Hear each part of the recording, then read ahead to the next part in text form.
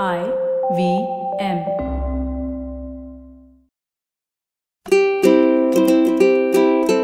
Have you ever tried tarot cards or asked someone to look into your future or check the number of a car before buying it? Well, then you've tried some form of divination or the practice of seeking knowledge of the future or the unknown by supernatural means.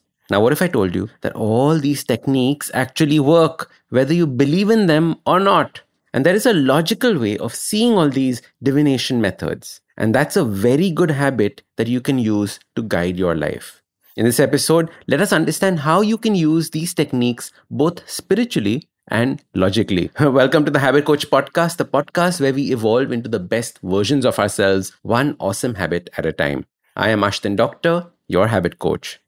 Now, humans have always wanted to peek into the future. There is so much uncertainty in our lives that we want something to believe in and guide us. And the earliest form of divination was using the flight of birds, the way that they used to fly, the direction that they flew, and the kinds of birds. In China, they would use bones. They would observe the way that certain bones fell when they threw them, and that would predict the future.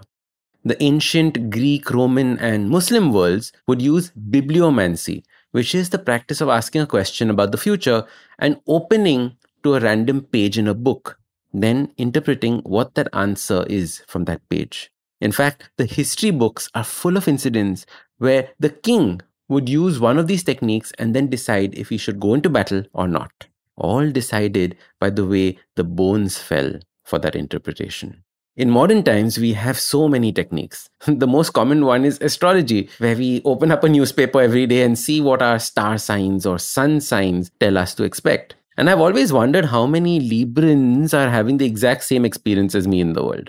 Then we have tarot cards, where we interpret the cards that can be picked up in relation to the questions that we have asked. We have numerology, where we look at the date of our birth and other factors to see what numbers are favorable for us in that particular situation. What numbers will be lucky for us or unlucky for us.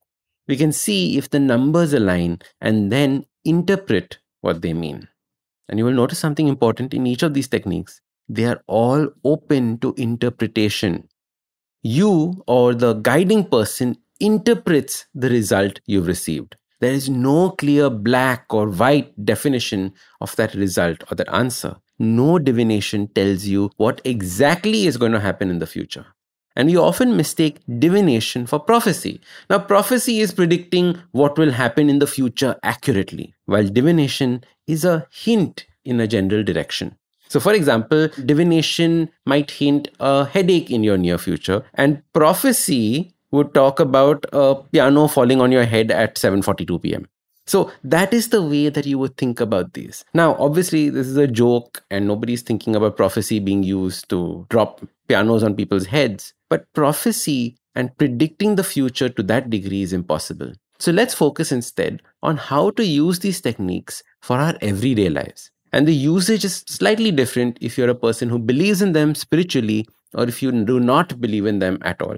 Now, if you're a spiritual person who believes in any of these techniques and you understand that it's probably tapping into the intelligence of the universe to guide you on your next steps, almost holding your hand on that path, then it's very straightforward. But if you're a person who does not believe in the intelligence of the universe guiding you, you can still use these techniques to dive into your subconscious mind to arrive at interpretations that you can use to guide you. Now, what I mean by this is, as a non-believer, you can look at the answer in front of you and interpret it logically. For example, as I record this podcast, Venus is going through a retrograde, which means that romantic relationships will be tested, Venus being the planet of romance. Now, logically, this makes no sense. But you can use this to ask yourself, have you been putting enough effort in your romantic relationship? Do you feel that there is something more that you need to do? Do you need to work on your communication skills? See, you use these tools to put a magnifier on your life and observe aspects that you would otherwise go unnoticed.